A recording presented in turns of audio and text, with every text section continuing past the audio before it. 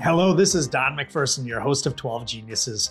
I have the incredible job of interviewing geniuses from around the world about the trends shaping the way we live and work. We continue exploring the theme of leadership in Season 6 of 12 Geniuses with today's guest, Paul Hanley, who is joining us from Singapore. Paul served as Special Assistant to U.S. National Security Advisors Condoleezza Rice and Stephen Hadley. He was the White House China Director on the National Security Council under former Presidents George W. Bush and Barack Obama, and he currently holds the Maurice R. Greenberg Director's Chair at the Carnegie Endowment for International Peace. Paul and I discuss what China's rise as a global leader and superpower means to the West. We talk about the future of China's President Xi Jinping, and Paul shares his thoughts on what President Xi's recent no-limits agreement with Russia means to the war in Ukraine. Paul, welcome to 12 Geniuses. Thank you very much, Don. Let's start off with your background. Tell us about how you got interested in China and your expertise on the subject. Well, it's an interesting, story. I was a Army officer, and I'd spent my time as a lieutenant in Germany at the end of, Cold War. I arrived there in the summer of 1989, and the Berlin Wall fell 6 months later. A year and a half later, I found myself in Iraq for the first Desert Storm, then back to Germany, and then I had a little time left of my Army commitment, and I decided to go to Asia, where I was posted in Korea. And, given all that, I just became very interested in international affairs and what was happening in the world. I mean, I just happened to be in some really interesting places at interesting times. And then while I was in Korea, I traveled to China, and that was 1994. And it was very clear that this was a place that was moving fast and had significant ambitions, and was going to play an increasingly important role in the world. And I felt, that there were not a lot of Americans out there. I mean, there are some, but not enough that understand China, in large part because, we didn't have relations for so long. And I felt, that this was an area that interested me, and I wanted to learn the language and dive right into it. We're recording this on March 17th in Singapore, March 16th here in Minneapolis. And last month, we commemorated a very important anniversary related to China, and that was President Nixon's first meeting with Chairman Mao and the Chinese. And I'm wondering if you can just tell us what the rationale behind that trip was. America's opening to China was really premised on the hopes that China might one day reform and become more like the U.S., more of a liberal democracy, market economy. Others talk about the strategic motivations behind President Nixon's visit, the desire to really get America out of Vietnam without China filling the vacuum. But more importantly, I think just to put pressure on the Soviet Union in the context of the ongoing Cold War. And I tend to agree with the latter interpretation. I think you look back in 1972 and you look at China, it was in the throes of the Cultural Revolution. The notion that China would somehow converge with the economic and political systems of today of the West, I just don't think was part of Nixon's rationale. They were realists, Nixon and Henry Kissinger as National Security Advisor. And I think they wanted to partner with China to face off against the Soviet Union, and thaw relations between the U.S. and China so the U.S. could really focus exclusively on the competition with the Soviet Union. And, as you know, Don, it's part of what is referred to in sort of political science, and it's become a sort of commonly used phrase of the triangular diplomacy between the U.S., China, and Russia. Henry Kissinger is credited with that phrase, triangular diplomacy, sort of as a way to manage the relations between two contesting communist powers, the Soviet Union and the People's Republic of China. And Nixon wanted to exploit what was happening at the time, which was an intense rivalry was forming between People's Republic of China and the Soviet Union, and exploit that rivalry in a way that would strengthen the U.S. strategic position in the world, put more pressure on the Soviet Union. The Soviet Union at the time was considered a greater threat than China. And so forging a new and stronger relationship with China would help the U.S. in that diplomatic context. And it's why it's so striking when you look at the situation today. 50 years later, things look very different in the context of that strategic triangular relationship. It is now China and Russia that have developed quite strong strategic ties. And their relations that they have now with each other are much stronger than the relationship that each of them have with the United States. You served as White House China director for 2 administrations. Can you talk about how U.S. policy toward China has evolved since the Nixon visit and specifically under the Bush and Obama administrations? It has really evolved since Nixon's visit and the normalization, which took place under the Carter administration in 1979. Unlike the Cold War, U.S. that was in the 2000s, so the Soviet Union had already disintegrated. The Cold War was over, and U.S.-China engagement during the time that I was in the White House was not based on that strategic rationale that the U.S. and China have this common enemy in the Soviet Union. That original strategic rationale had gone away. And so instead, what we saw the Bush administration really was trying to craft a China policy that would, as we talked about in the last question, try to ensure that China would play a responsible role in the world and in Asia as it grew in power and influence. And it really focused on trying to convince China to be less of a disruptor in international affairs. It wasn't really focused, on this notion that we need to make China a liberal political system and a democratic power. Although there's certainly the hope that that would happen. But the goal of the strategy was more about integrating China into the regional, international, political, and economic architecture so that it would play that supportive, responsible, constructive role rather than seek to overturn the global architecture that the U.S. and other countries had built after the end of World War II. For the Bush administration, I think continued political reform in China, again, was never really guaranteed. And the last point I would make on this is we actually had a hedging strategy that was part of our China strategy that did guard against the possibility that Chinese leaders would choose a different path, which looks to be the case today. We upgraded, for example, our security, economic, and political relations with countries like Japan, South Korea, Australia, New Zealand, Philippines, formed, upgraded economic and security ties with countries in Southeast Asia. And if you look down at the tools that the Biden administration is now using to sort of counter China and push back on China, many of the tools that we developed in the Bush administration around strengthening alliances, the Quad, which is something that the Biden administration has really embraced, this grouping of democracies in the region, India, Australia, Japan, and the United States, as a counterweight to growing Chinese influence. That was actually started in the Bush administration. So these tools that we started to develop are now being used in a much more assertive way because of the challenges that China presents. What sort of policy changes occurred during the Trump administration? How are they carrying forward during the first year plus of the Biden administration?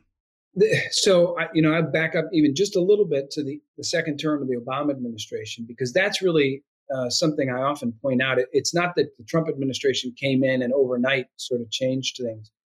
Frustrations really grew at the end of the Obama administration in seeing a China that was changing. China was building artificial islands in the South China Sea. The U.S. was, condemning those actions. Chinese were engaged in cyber theft of hundreds of billions of dollars of intellectual property of U.S. companies. We were, getting frustrated because we couldn't address a number of trade and economic concerns. And this frustration was building at the end of the Obama administration. And there was a debate about whether or not the U.S. should take a much more harder approach to China. And then President Trump was elected, and he was a disruptor, right? And he disrupted a lot of things. Were those things like building the islands in the South China Sea, and I think there was currency devaluation potentially, maybe that was one of the economic things that you were alluding to. Was that when President Xi came into power, or was it happening prior to that? This was actually before President Xi, which is interesting because I think many of the changes that we see from China started prior to his elevation to be the Secretary General. But I think what we've seen is since President Xi has come into office, they've gone into overdrive. He's really ratcheted things up.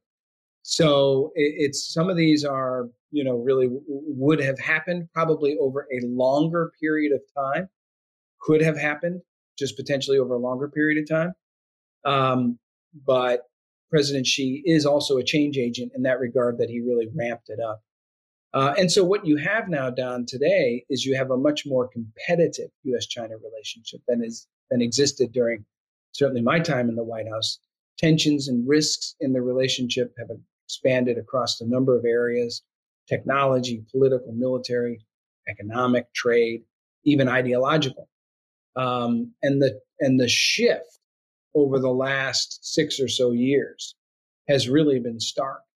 And the U.S. and China have moved from this framework of engagement, starting from Nixon, going all the way through the Obama administration, and now the framework is called strategic competition with China.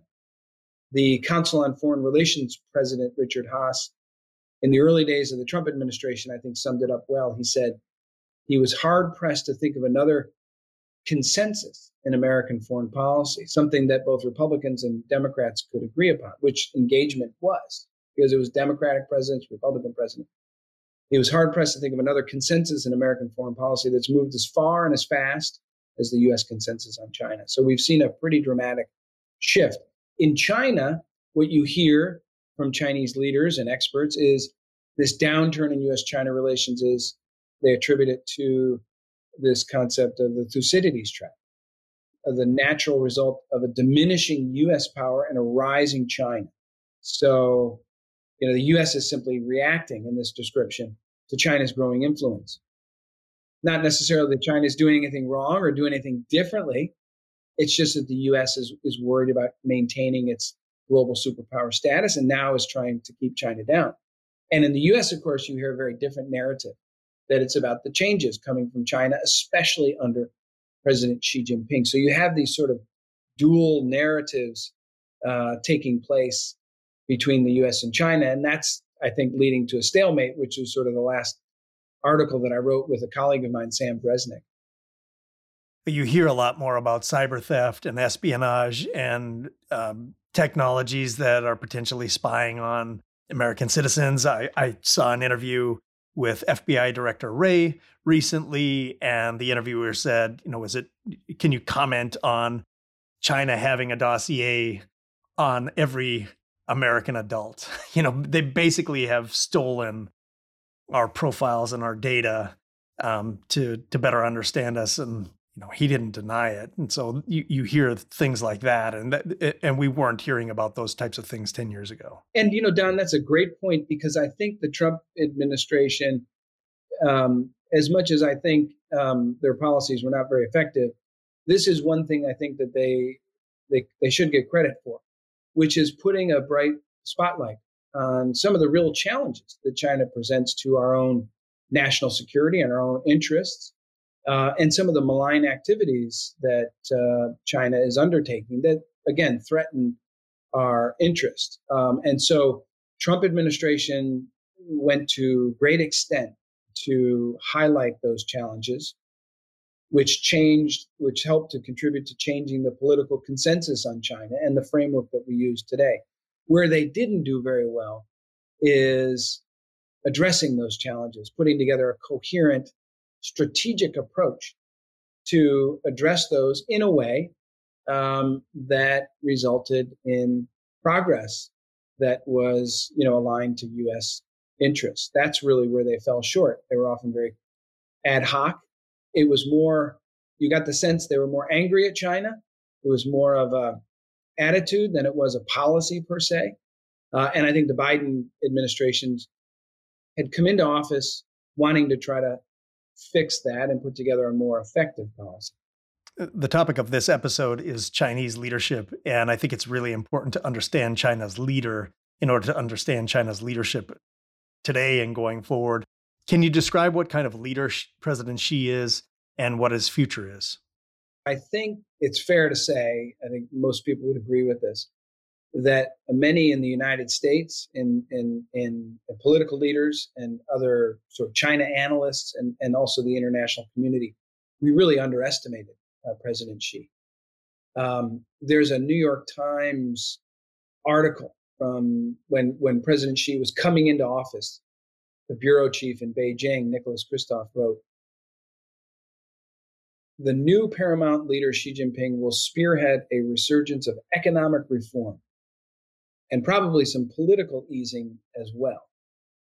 Mao's body will be hauled out of Tiananmen Square on his watch, and Liu Xiaobo, the dissident, the Nobel Peace Prize winning writer, will be released from prison." Now, many foreign observers thought that Xi was going to be a pragmatic, business-like leader. And what Nicholas Kristof wrote, I think it's fair to say that in some senses, the exact opposite has happened. He's gone in a very different direction. And so some thought President Xi might move away from, the Chinese Communist Party's more dogmatic roots, given that his father, Xi Zhongxun, was persecuted during the Cultural Revolution in dramatic ways, and it really affected President Xi's life. He didn't see his father for many years. His family was really tormented and persecuted. And so we thought, given his experience, he's sort of move away from that kind of approach. But since coming to power, first we saw President Xi consolidate his power through this very intense anti-corruption campaign, which in many ways was needed because corruption was becoming a problem. But he's also using the anti-corruption campaign to get rid of his political adversary as well. So there's a political element to it as well. And he was able to purge a number of his political rivals. And then in subsequent years, during his mass appeal to Chinese nationalism under this rubric of the China Dream or the rejuvenation of the Chinese nation, it's really allowed President Xi to kind of depict himself as this strong leader capable of leading China to national rejuvenation and rewriting the history of China's kind of this century of humiliation that China underwent. And so many analysts are shocked to the degree that President Xi has revitalized that Communist Party ideology. We thought he would move away from that. They're surprised at how much he has cracked down on dissent, rolled back economic reforms, and really challenged the international order in many ways. And I think that was quite surprising.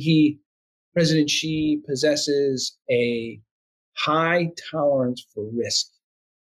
And that's very different than previous Chinese leaders, which were very conservative and risk averse. And this is both in domestic policy, but also in foreign policy. And we see that in a number of international issues. President Xi seems to have a pronounced sense of urgency to challenge the status quo. And now you see China stepping forward saying, we've integrated into the international system. But we also are a different type of political system. We're unique, and we don't agree with everything. Especially, we don't agree with everything that the U.S. says. And so we think it's time that the world accommodated the Chinese interests, preferences, and differences. And that's kind of the China that you're seeing today being led by President Xi. Another thing I wanted to ask you about is term limits, because it's my understanding that his term is ending, but the term limits have been repealed. I think there were 2 term limits previously, and that's no longer the case. So, what can we expect his future to be like? His power, Don, is so strong and so consolidated that I would argue he will be leader for life. I mean, for as long as he's alive in China, even if another person is designated as the president. Much like when Dmitry Medvedev became president of Russia, and everybody knew that Putin was really the guy calling the shots. And I think that will be the case when it comes to President Xi as well. And so in the fall, there will be the 20th Party Congress, October, and it's expected that President Xi will take on his 3rd term as president, which is unprecedented in the Chinese political system. Previous 2 leaders, Hu Jintao, Jiang Zemin, they each did 10 years. How do China and the West, mostly the U.S., peacefully coexist going forward? Neither country really should want the kind of competition where each is seeking to sort of eliminate the other as a competitor. My good friend Danny Russell, who was Assistant Secretary for East Asia under Obama, said we should think about it more as the competition between sort of two rival baseball teams like the Boston Red Sox and the New York Yankees, where the competition makes both teams better. In the end, one is going to win, but in the process, both teams get better, as opposed to sort of two rival gangs, the Bloods and the Crips, that are out to destroy each other. If we move along that path, it's not good for either country. It's not good for the international community. And frankly, our economies are too independent, I would argue, for this kind of fight to the finish competition. So, and Americans and Chinese alike would suffer greatly from the economic and political consequences of that kind of negative sum confrontation. And so I think that, at the end of the day, managing competition, avoiding conflict with China is going to require the two countries to establish a set of agreed upon principles consistent with international norms that help the two countries reduce tension, mitigate conflict. We've got to have the communication channels that are necessary to be able to do this up and running. We have to be able to communicate effectively in any relationship, whether it's personal or state to state. That's important. Deconfliction protocols, so that in the event there's an accident or some inadvertent collision between our military assets and the Asia Pacific, we have the ability to come together and manage the escalation of that and to ensure that it doesn't evolve into a broader conflict. And that will require mechanisms to try to resolve our differences, both in the Asia Pacific, but also internationally, but also in technology, as it's evolving as a much more important domain. And many say that the country that really sort of dominates the frontier technologies of artificial intelligence or quantum computing will be the country that possesses the greatest national strength, international position in the world going forward. So how do we deal with China on the issue of technology? And it will require genuine efforts, I think, to solve long-term structural issues around many of the areas that we've talked about: trade, technology, human rights. And the Biden administration hasn't really even embarked yet fully on that kind of effort that thinks about the relationship over the long term. I think they know that needs to be done.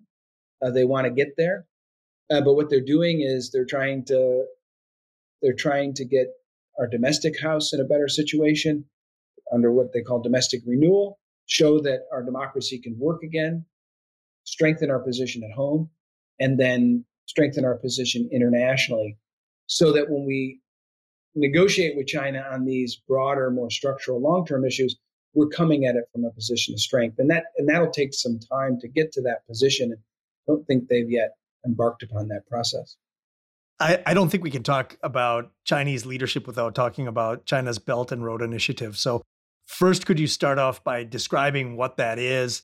And my question on that is it the 21st century version of the Cold War? It's an important initiative, and I'm glad you raised it. It, in fact, is Xi Jinping's flagship foreign policy initiative. It was put forward by him. It's not something that sort of bubbled up from the ground up through the bureaucracy and presented to President Xi. He planted the flag on this, and it's important to him. It's now written into the Chinese constitution as of 2017. So it's here to stay. And it's really an effort, as you know, to put a lot of money into infrastructure development and financing throughout primarily the developing world. And I wrote an article recently in the National Interest where I talked about President Biden is talking about sort of democracy versus authoritarian systems. And he's working with democracies in Europe and in the Asia Pacific to confront China. China casts a much wider net, and in terms of the countries that it's working with. And that wider net involves the global south, or the developing countries, Africa, Middle East, Latin America, Southeast Asia. We're not competing as much in those areas. We're not doing as much in those areas. Now, China's largesse isn't free. It comes with strings. It comes with a lot of things that these countries don't like, but they are attractive in the sense that they're addressing the needs of these developing countries, whether it's infrastructure, building roads and ports and buildings. They're cheap, they're fast. They what we don't like, they usually come with sort of, relaxed oversights and governance and transparency and environmental standards. We don't like that in the US. I mean, we prefer to have efforts where you're doing infrastructure and development in countries, but you're also putting the onus on them to make sure that their governance is enhanced and that the efforts are transparent and environmental issues are addressed. So that is what China is trying to do. It's welcomed in many parts of the world. And I think what the U.S. looks at mostly is the strategic aspect of it, that by undergoing this kind of effort, the Chinese are able to enhance their strategic influence around the world. And the Chinese push back and say, this is not a strategy. This is an initiative. This is not about geopolitics. It's about infrastructure. It's about helping countries. But at the end of the day, if China does it right, it will no doubt be able to enhance its strategic influence. Yeah, I would say that it has the potential not just to influence, but to manipulate these countries and to put China in a position where they get access to resources and to cripple these countries financially, potentially. That's my perspective on it. I think you're exactly right. If you look, for example, at the it's called the Hambantota port in Sri Lanka, put together a deal with the Chinese, wasn't very transparent. And frankly, the writing was on the wall that Sri Lanka would not be able to, come through on its loan payments, and it ultimately defaulted. And now is controlled, by the Chinese side. That is a strategic port, and it gives the Chinese access to the Indian Ocean in the event that the Straits of Malacca, which is a choke point in Southeast Asia, is blocked. And it would give access to China through a land bridge through Xinjiang, and then also a port in Pakistan, the Gwadar port. So these have strategic aspects to them, even if the Chinese say this is all about just infrastructure and supporting these countries. So clearly there's that strategic aspect that I think worries the United States and others. Is it worrying the United States to the degree that you would have expected? It is there. I think the concern is there. The question has always been what to do about it, right? Because again, many of these countries, and I think this is an element that is missed in the United States, which is, we think of all the strings that are attached and all the downsides of Chinese efforts like this. But again, developing countries that are in need of what China is offering are willing to set a lot of that aside because frankly, they need it, right? And so what you're seeing under the Biden administration, with the Trump administration, just heard a lot of complaining about the Belt and Road, but not really putting forward any of their own initiatives to address those needs of countries in the world to try to enhance America's strategic influence. And so I think the Biden administration is aware of the strategic value of large-scale development finance. And now you see the Biden administration announcing, along with the G7, this creation of this Build Back Better, the B3, it's called the B3W. And that's aimed at promoting high standards, sustainable, transparent infrastructure, doing similar things the Chinese are doing, but doing it using high standards, right, that we think are important. That the European Union has announced a similar program called Global Gateway, which is its own version of aid through the developing world. And I suspect over the next several decades, China's Belt and Road Initiative will no longer be the only game in town in terms of development finance and infrastructure support. And that's important because, as the National Security Advisor, Jake Sullivan, has written and said, when it comes to China, the United States needs to figure out less how to slow China down and more about how to run faster ourselves. What are China's current and future liabilities, or where are they weak? I mean, first of all, if you look at the demographics in China, they have an aging population, and they've got strong demographic headwinds that they're trying to wrap their heads around.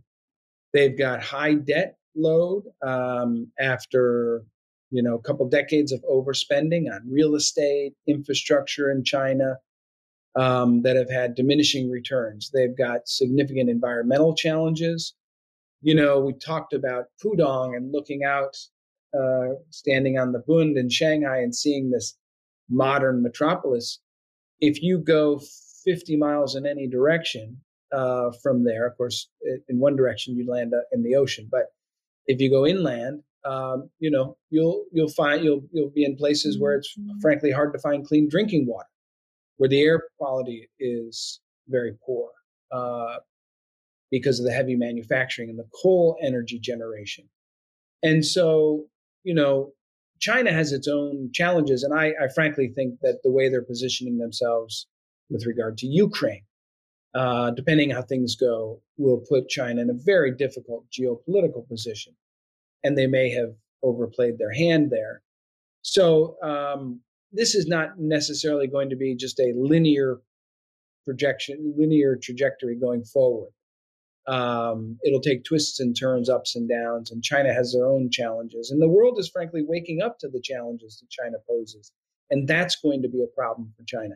Many countries, the US included, have taken a harder line on China, sanctions, tariffs, export controls, and these will drag down China's economy. So I'm not suggesting China is going to collapse anytime in the near future. The Communist Party will fall out of power. I'm just saying that China will continue to be a powerful player and challenges on the global stage, but it will also have challenges of its own along the way. And I don't expect China to replace the United States as the world superpower anytime soon. So you had alluded to Russia and the invasion in Ukraine. What are China's views on that conflict, and how is the country positioning itself? We have seen the strategic relationship that China has with Russia play a more important role as China positions itself. And there's a much harder lean by China towards Russia. In a sense, they're trying to balance a number of things at the same time, and those are hard, frankly, to balance. The most important for China at this point seems to be that strategic relationship with Russia. And so they're not condemning Russia for the invasion. They're not even calling it an invasion. And they're basically blaming the United States and NATO expansion for what we're seeing in Ukraine today. They're trying to balance that with their principles of non-interference and state sovereignty, these important principles that they have asserted for many, many decades are important to China. And then at the same time, they're trying to do that without causing damage to the U.S., to its relationship with the U.S. and with the with Europe. And they're not, frankly, doing a very good job doing it. They think they're balancing. The rest of the world thinks that they're aligned with Russia. And depending how this goes, I think it could get bad for China.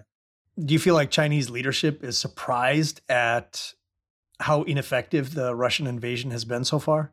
I think they're surprised at that. Certainly, I think they're surprised, frankly, that Putin decided to do a full-scale invasion and not simply go for the two provinces in the southeast in the Donbass region. I think that really surprised them. A day before the Olympics, China and Russia put out this joint statement, 5 pages long. I refer to it often as a global manifesto. China and Russia's worldview. No limit to the strategic partnership between Russia and China.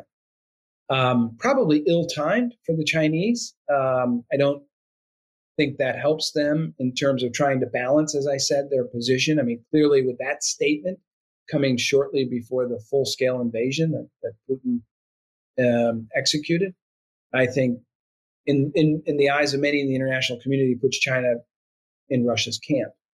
And a lot of this is President Xi himself, because he has moved forward to develop this strong personal bond and personal relationship with President Putin. Since 2013 down, the two leaders have met almost 40 times.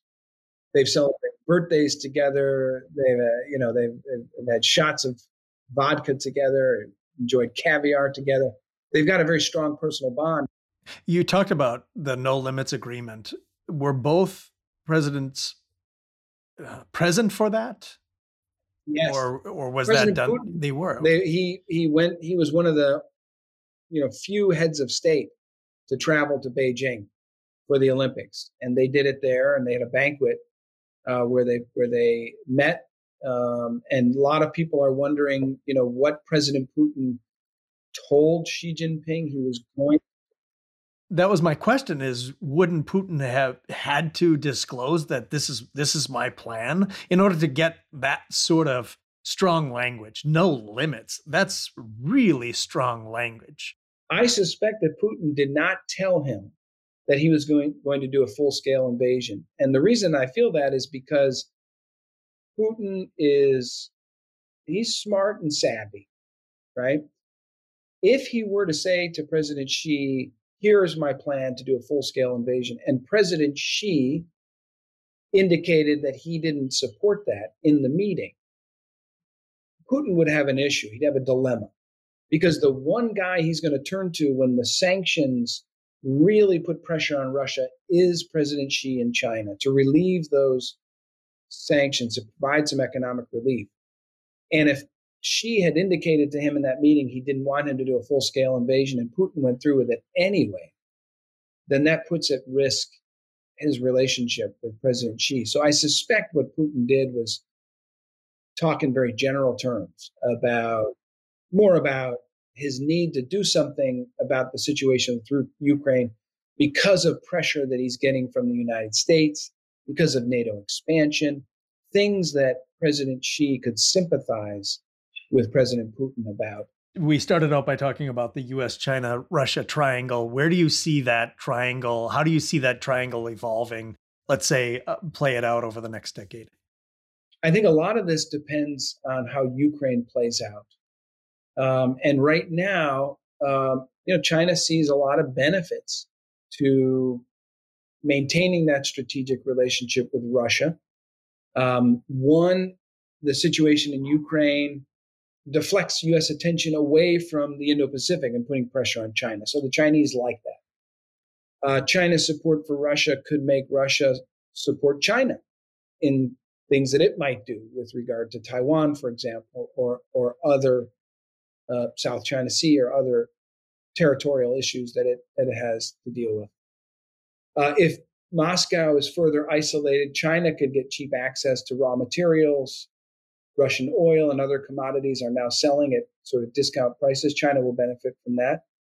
And at the end of the day, in terms of the U.S.-led international system, there are some Chinese who welcome the chaos in Ukraine and think that it could damage U.S. superpower status in the world. I don't agree with those, but in fact, I think we're seeing the opposite. I think many people say, this proves that the international system has already collapsed. I would say it proves the international system is alive and well. Look at the way the U.S. and Europe and NATO came together in a cohesive fashion. And compare that to what was happening 4 or 5 years ago. Exactly. With NATO. Exactly. Unbelievable. Exactly. Unbelievable. There's a cohesion that we couldn't have imagined a few years ago. That it's quite incredible. It is. And if you think about Putin's goals, relieve U.S. pressure, relieve NATO pressure, ensure that NATO military assets don't come close to Russia, the exact opposite has resulted. I think one other thing that could potentially happen is maybe we mend some things domestically here. That maybe we come together, maybe Congress starts to work a little bit more effectively, maybe there's a little bit more unity in the United States that we haven't seen in a long, long time. I think those are potentials and, byproducts that were not predicted. I think those are plausible scenarios. I mean, this could develop in a number of different ways, but at least at this point, I think there are some positive things that we can draw from a pretty dismal situation. Paul, I could talk to you for hours and hours. Please come back on the show again. It's a standing invitation. I want to thank you for your time, and I want to thank you for being a genius.